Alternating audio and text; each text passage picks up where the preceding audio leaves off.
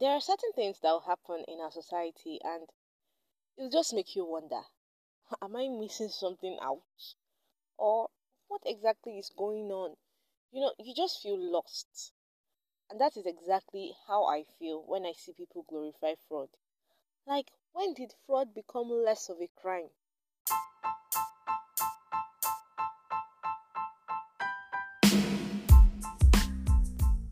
Welcome, guys. Welcome to this episode of Truth and Truth with Toby. I hope your weekend went well. Mine was with a lot of work. There was a lot to do. But yesterday was my lazy day. I didn't just want to do anything at all yesterday. So yesterday was quite easy for me. But the weekend was stressed. It was packed up for me. But it's another Monday. And here we go again.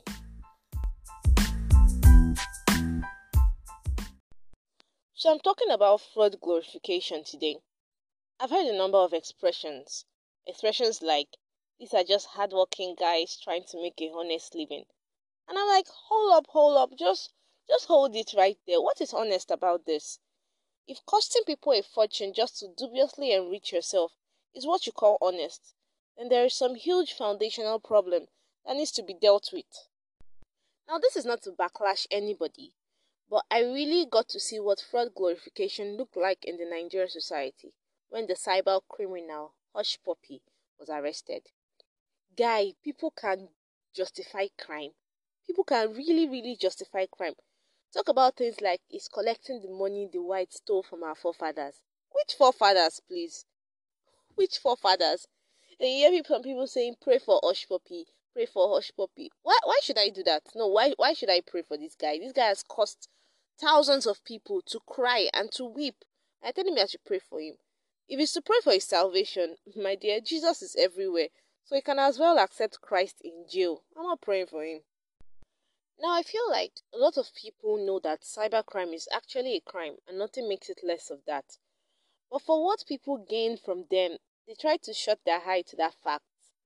Now, you know that these guys happen to spend a lot of money. And in a society where who no get money, no get mouth, you can only expect the worst. I mean, in a society where rich internet fraudsters, popularly known as Yahoo Boys, have become role models, you can expect the least from such a society. So for selfish reasons, people glorify fraud. People glorify crime. Also, I feel like for the fear of society, people also join the crowd to glorify crime. Now, because a number of people paint it right, you feel it's also right to follow suit. It's not. If we all keep going in one direction, then it's just going to end up in doom for the next generation. The least we can do is ensure we preserve the right norms for the next generation. Cybercrime is not legal. It's not a responsible means of livelihood. Either ways, a thief is a thief, either with a knife, a gun, or behind keypads. A thief is a thief, and nothing justifies that. Nothing can change that.